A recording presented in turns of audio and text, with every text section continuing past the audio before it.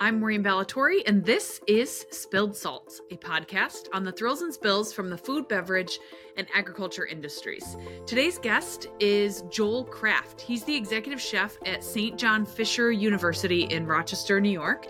And St. John Fisher has ranked number one in New York State for the best campus food in 2023.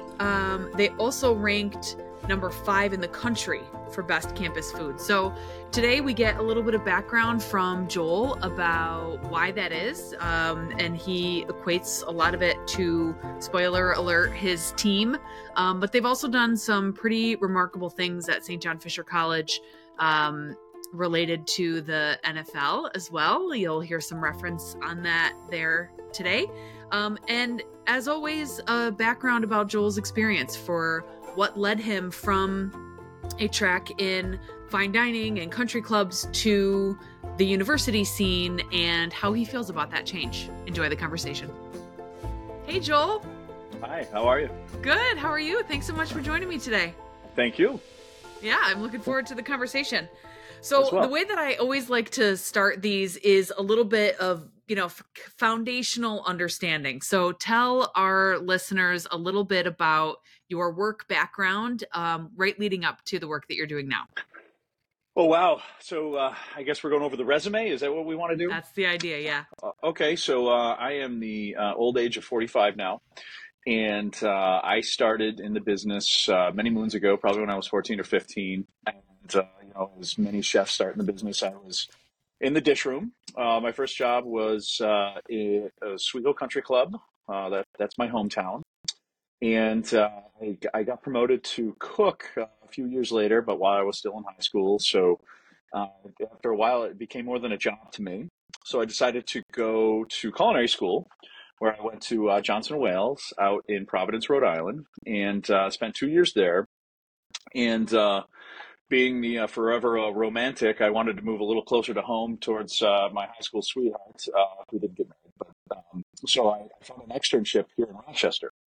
So I had called around to some chefs, and one of the chefs that was really interested in, continuing education for the people in our trade was Chef Charles Carroll, and he was at Oak Hill Country Club. Okay. So I did my externship there in the late 90s, and we really hit it off. So I got a job there after I finished my externship, and had graduated Johnson & Wales, and so I decided to stay on there. And was very honored to do so. So I'd worked part in the fine dining, part in the casual dining, and to be honest with you, I really did anything I could because I was a young buck and wanted to just absorb everything I could. So after a while, my chef, he was also a competitor in the Culinary Olympics, which is a small group of individuals in the ACF that compete overseas and in other areas of the United States. And he asked me if I wanted to apprentice with him. And I said, absolutely. He goes, well, I can't pay you. And I said, well, that's fine. So we started a great relationship there, and I would, just learn and absorb everything I could from him and the other, certified master chefs that were part of that. And, we traveled to different areas, and we can come back to that too if you want. But yeah, that sounds great. But what it did is he got a position down in Houston, Texas, at River Oaks Country Club. So he asked me if I wanted to move down there, and I really didn't have any strings. So I and another chef moved down there, and I spent the next 3-4 years working there. Was the fine dining chef there, and actually took over the casual dining after that, which sounds kind of the opposite direction. But the casual dining at River Oaks was probably a $3-4 million a year operation. So it was a great management experience. From there, I got an offer to work at in Canandaigua at Bristol Harbor as the executive chef. So it would have been my first EC job, and was honored to do so.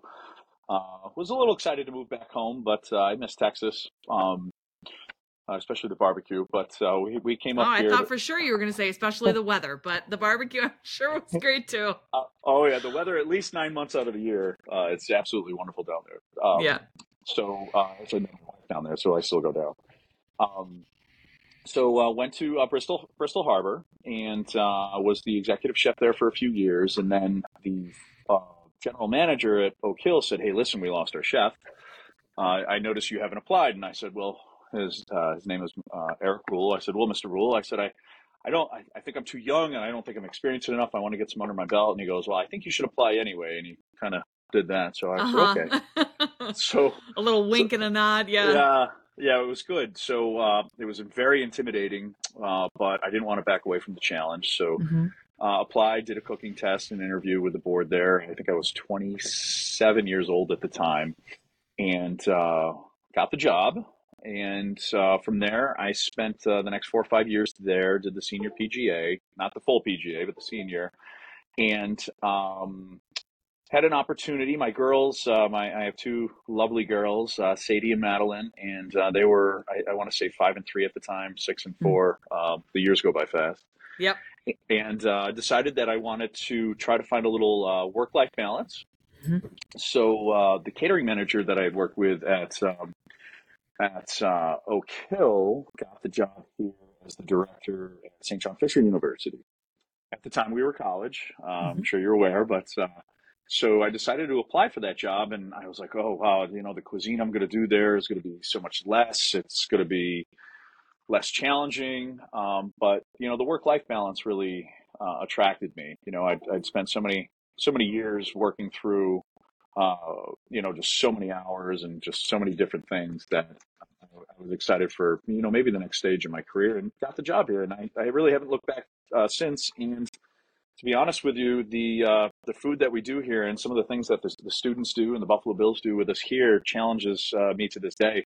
So it's different, it's fun, it's a little more cutting edge, I think. Learning new cultural cuisine, and learning things that a lot of the kids have access to, the internet, obviously, and do a lot of research, and cultural trends happen so fast that in the university sense, they're types of cuisines that fly across my desk and my cutting board faster than they would have, I think, in my previous jobs and things like that. Hmm. So that is kind of the snapshot. Got it. That was a lot of words, so I hope I didn't, ramble on too much. No, that was great. So, Yeah. how long have you been at St. John Fisher University now? Yep. So started here in January of 2009. Okay. So whatever that winds up being, 14, 15 years. Hmm. Yeah. Yeah.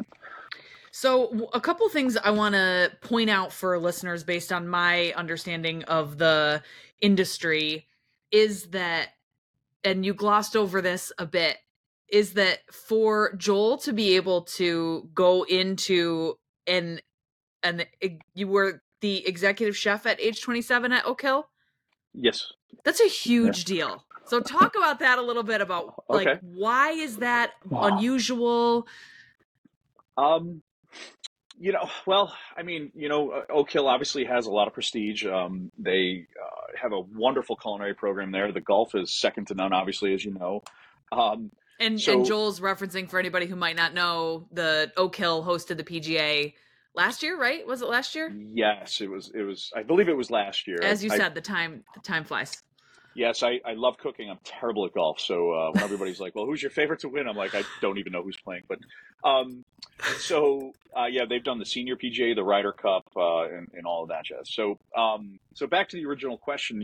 What was it like? It was very intimidating, but Hmm. I refused to back away from the challenge. So there was a lot of research, a lot of studying. I mean, you spend your entire career in the culinary arts, continuing and furthering your education, because there's just no stop to learning and understanding different ways of doing things and things like that. So I spent a lot of time doing that. Hmm. The chef that was there before, Chef Dan Scannell, he was a certified master chef. I was following in his heels. I was familiar with Chef Dan because he was part of the Culinary Olympics. So we had a rapport, but second to none chef. Just the food he put out. So I was green. I was just so green coming in there. So there was a lot of learning. There, in retrospect, there were mistakes made, but Hmm. it was what dedication you put behind it to, make sure that you rose to that level. And I'd like to think that I had a really good rapport there. over the years, and I miss it to this day because, it was where I did my externship and, kind of learned a lot. So Mm-hmm. it was tough. I learned a lot about, managing people and finances, because a lot of the individuals that work there and the chefs that work there for decades and some of the staff that had worked there for so long, I had previously, they had previously been people I looked up to, and I still do to this day, but I looked up to as, fellow associates, fellow colleagues, and now I was their chef. Mm-hmm. So there was a lot of things to prove, and in a kitchen, it can be tough. So, Yep, um, especially at 27, right? yes, You're this young buck. Who are you coming in right, here? I don't have to listen to a word you say. I know all yeah, about it. Yeah. yeah, yeah. So it taught me a lot on how to earn someone's respect. Mm, Um, how to have somebody really stand behind you when you go into the battle of the kitchen, mm-hmm. because, every night, especially Friday night and Saturday night are battles to, try to put out the absolute best product you can to a clientele while doing it at an extreme pace, while a wedding is happening behind you and being plated and things like that. So it was an experience I wouldn't give up for anything. So, So my husband was an executive chef for a number of years. He was down at his last executive chef positions were at Belhurst Castle yep. down in Geneva, and then he was with a meal startup called Real Eats. And Okay. so he also always explained it in the exact same way that what he to this day misses about line work is that going into battle on a Yeah. Friday and Saturday night. It's the only reoccurring dream I have.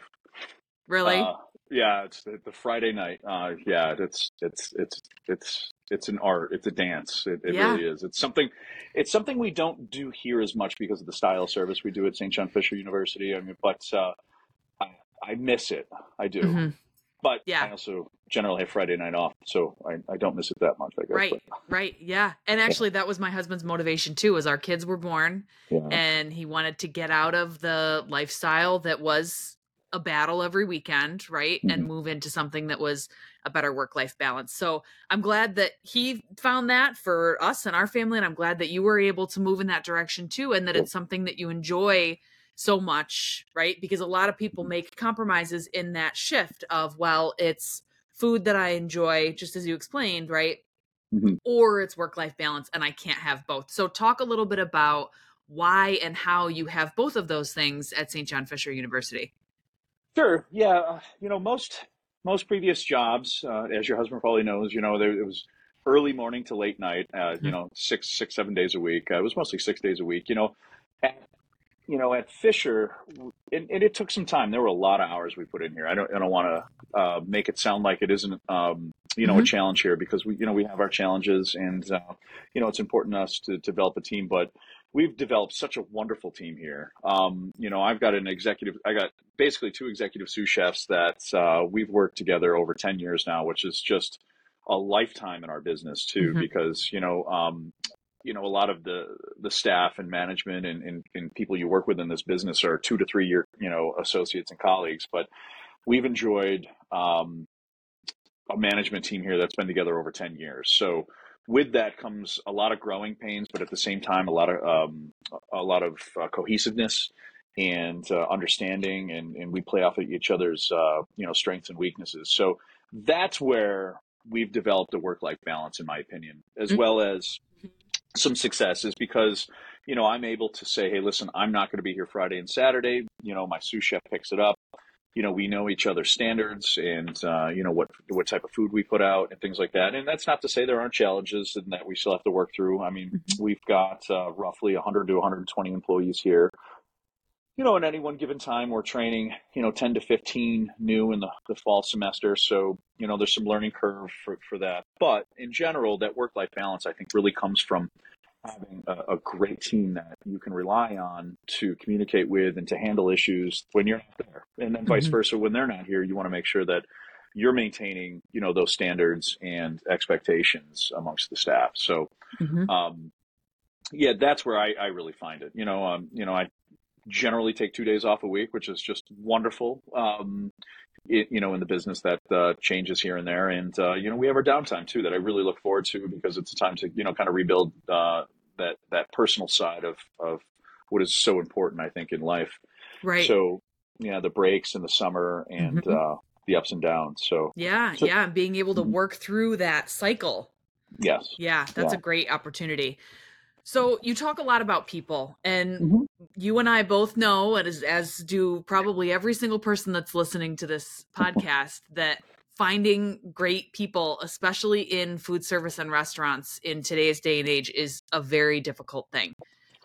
What has that been like for you? I mean, have you noticed a notable change over the last couple of years since COVID, or has it kind of always been challenging to find people to yeah. stick around, or what are your thoughts on that? Yeah, that's a great question. It's evolved. It certainly has. 20, 30 years ago, it wasn't anything to have a completely different culture and a way of dealing with people in the kitchen.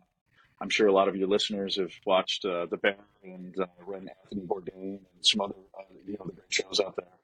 And there's a lot of truth in how we in the restaurant business deal with each other. Um, Probably got 100 stories there. I'm sure one or two of which is appropriate for this podcast. But regardless of that, things have changed in the business, and it's for the better. It really is. So there's a lot of cultural shifts in how we deal with our staff, the professionalism and what we go through, and being part of the company that I work for and having the pleasure of working at St. John Fisher is really you know polished and gotten us to a great way of dealing and handling and training, promoting, and on the off chance of disciplining staff. So the culture has really changed. So that's kind of one part of it. But with that, it's how do you use that environment to and that culture to encourage people to come work for you. Mhm. And it really is a competition out there in making sure that you're able to attract the best staff you can, because at the end of the day, I may know how to cook, a great tikka masala or a great, chicken parmesan or whatever the dish may be. But if I'm not able to procure the staff that we need, that want to continue that culture and drive that excellence, then I'm really going to be struggling. And so a few things that I do, and I believe that you're part of the commissary downtown, right? Is community outreach. I serve on the board over at the Oasis program, which is part of the Rochester City School District. They have a culinary program over there. Oh, great. I didn't realize that. Yeah. So I've been working with Chef Jeffrey over there, who runs the program. He's been there for some time, and he just has such a wonderful way about getting individuals ready for the industry that I think is difficult to do on your own as an employer, because I think there's a lot of lines that Chef Jeff is able to cross, both personal and professional, to get people prepared.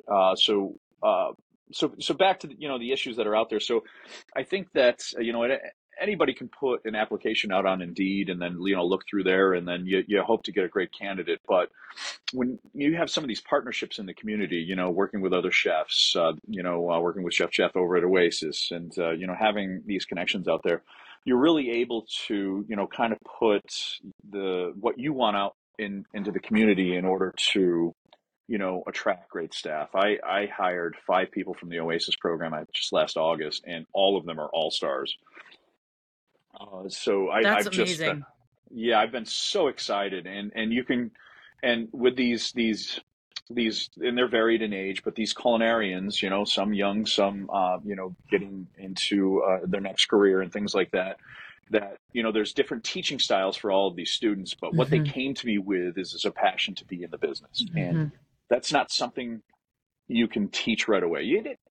It can be instilled, but at the end of the day, to really have that and have some individuals that come in with that passion already, it really encourages me to play off that and move uh, a lot of the pride and the education that we have in our kitchen forward. So that's what I'd like to hang my hat on. I that's where I'd like to attract staff. It's I could put out ads and things like that. So, but back to your original question, you brought up COVID. COVID was it was terrible. Oh, yeah. I can't. For our business. Yeah.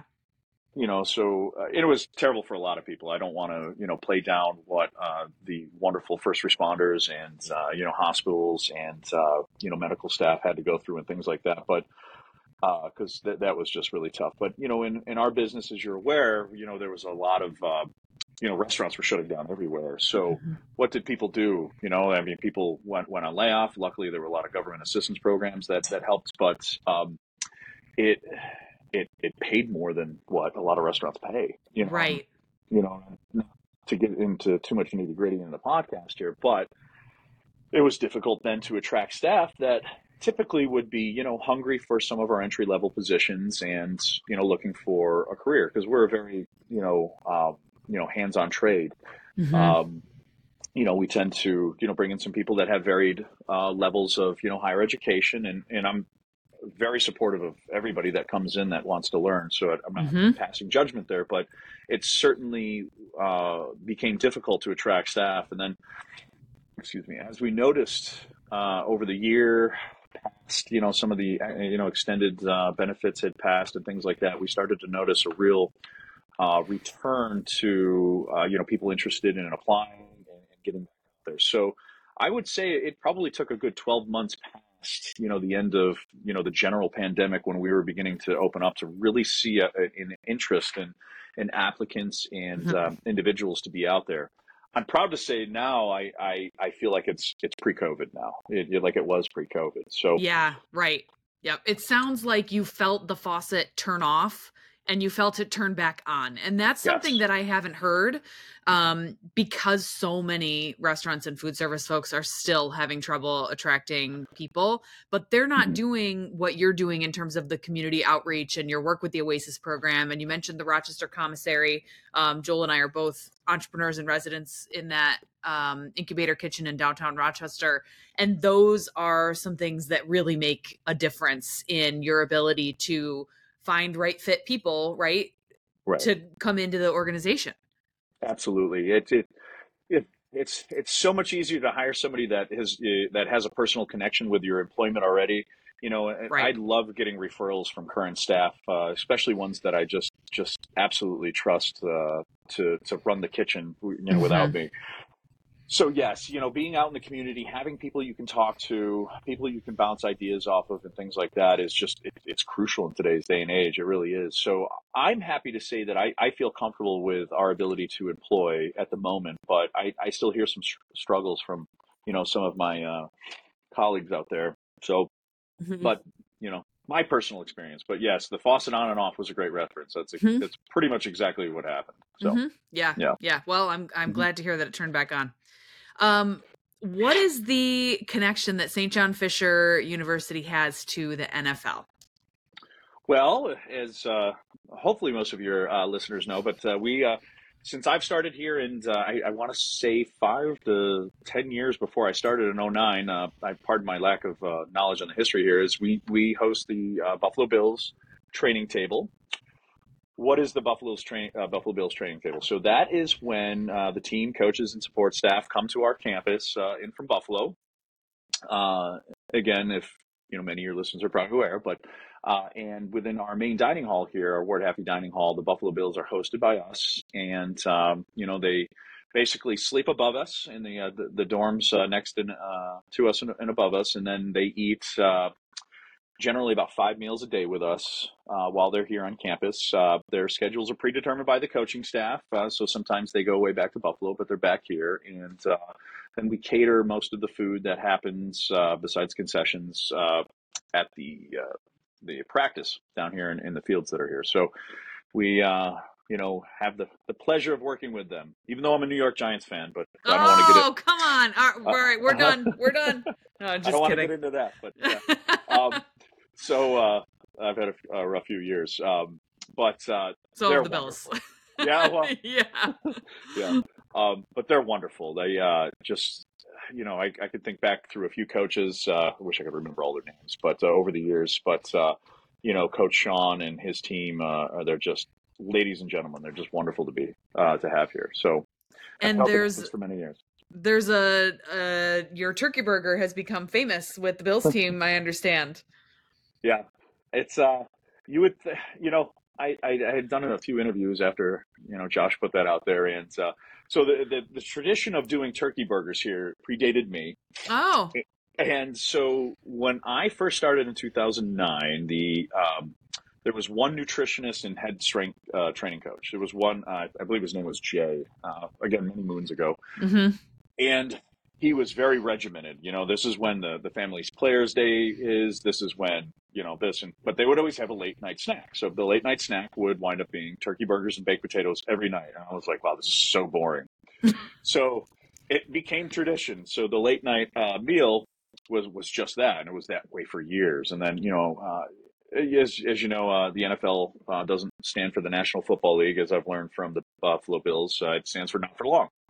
So many of the staff have come and go, and I've had the pleasure of working with most of them.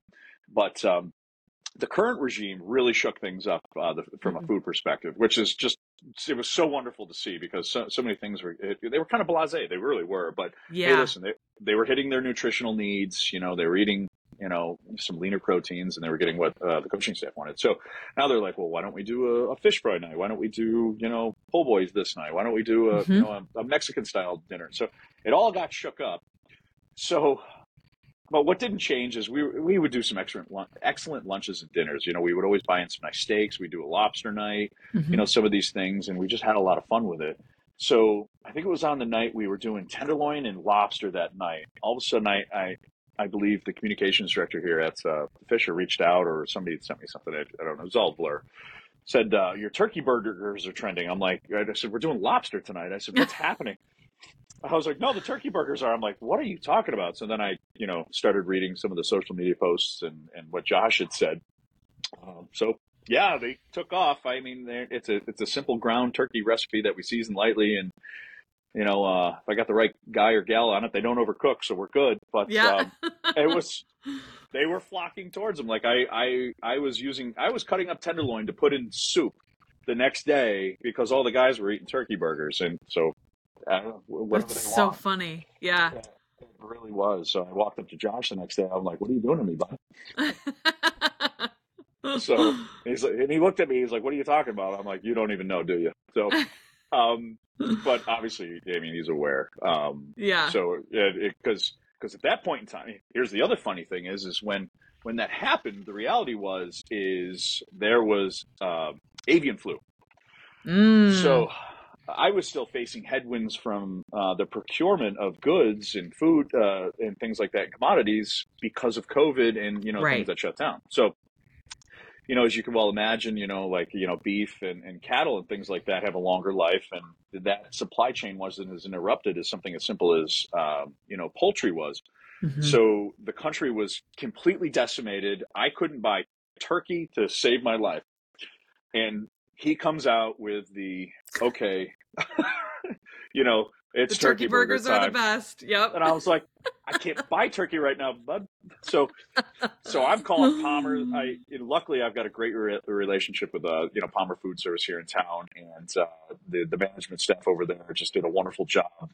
They switched all of their allocations on what little poultry they had to make sure that I had the product I needed to get through camp. Luckily, Dan Walsh over there and his team are Bills fans, so I was like, hey, listen, I said, you don't have to do it for me. You got to do it for the team. That's right. That's right. They're the Palmer's team. Great people over there. They have an excellent reputation for really coming through with a lot of people.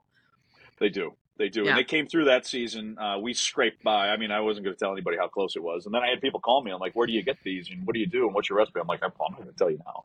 Right. So, yeah, these are world famous now. Well, that, and I didn't want them to buy turkey. Right. So, yeah. Yeah. They were literally my competition for procurement at that time. So I was like, right. You've got 3.5 weeks and I'll tell you. So yes, right. When the population comes back. Yeah. Yeah. So it was stressful for all the weird reasons. So yeah, that happened. So I have a friend of mine, Meg Fuller, runs the marketing for Bristol Mountain. Okay. The ski resort here in the Finger Lakes. And so she was mentioning one day that she accidentally made some of her content go viral on, it was either TikTok or Instagram, and they had way more people flock there than they planned, and they couldn't, couldn't house them all. And so it's one of the double-edged swords of having something get super popular like that, right? Is that it Yes. gets in, oh no, Yeah. I don't have enough turkey to Yeah. make all these burgers. Oh, it was stressful, but our team made it work. Palmer's made it work, and That's it great. was good. I had to start rationing turkey. I've never done it in my life, my Yeah. entire career. Never heard of Yeah. it. So Goodness. All right, I got one more question for you. yeah. I'd love your thoughts on the larger food and beverage scene in general. And so that can either mean as it relates to the greater Rochester region and down into the Finger Lakes, or just the food scene in general across the United States. What are some of the things that you think could be changing or you'd love to see coming down the hmm pike, new innovations or, kind of practices in the restaurant industry and food scene? What are your thoughts on that? Ooh, that's a big question. Um, I'll probably stay to the Finger Lakes. I travel a bit, but I don't get out there as much as I'd like to. Maybe I'll speak to the university dining because Yeah, great. I really feel like I've had a lot of fun with that. I've done a lot of traveling with our company, mostly in the Northeast region. I've been to Northeastern, to Sacred Heart, to Hofstra University, and done a lot of wonderful things there. I mean, the food is just so cultural now, and it's so fast, and it's changing at such a rapid rate that it's almost hard to keep up. But it's what excites me now. Hmm. So seeing a lot of those trends, and what's funny too is we're part of a pretty big company called Chartwell's Higher Education. We have the pleasure of having the contract here at Fisher. That's why I'm able to work at some of these other universities. We took over Carnegie Mellon a few years ago, had that opening and things like that. So having the ability to network and pull from other chefs right now is Mm. just really encouraging to me. And I would say that it almost feels like it went away during COVID. And if I was to say that there's one thing out there that I think us chefs should really take the time and kind of reinvest into, because I think it brings great ideas to the industry, is just reconnecting as peers that play ideas, recipes, and different types of food and management styles from each other, because there's just so much out there for us, and it's almost like we're rebuilding a lot of what momentum we had before COVID. So to see us, really take the time and play those ideas off each other, and really do it humbly too, because there's Hmm. so many chefs out there that just it's my way and things like that. It's just such an arrogant and ignorant way to get through what I consider a lifelong's education in our business and things like that. So Yep. when you could really partner up with a group of individuals and just play ideas off, you don't have to be the best chef to be at a Hmm. great place, but Hmm. what makes you a great chef, and what I think drives a lot of trends in the industry, is when we listen to each other. So, I would say, seeing that happening and kind of reinvigorating would be wonderful. So, in the university world, we do it really well, when we visit other accounts and we go through ideas and things like that. So let's stay focused in on, mastering classical cooking while playing great ideas off each other, and, really pushing a lot of these niche foods and niche,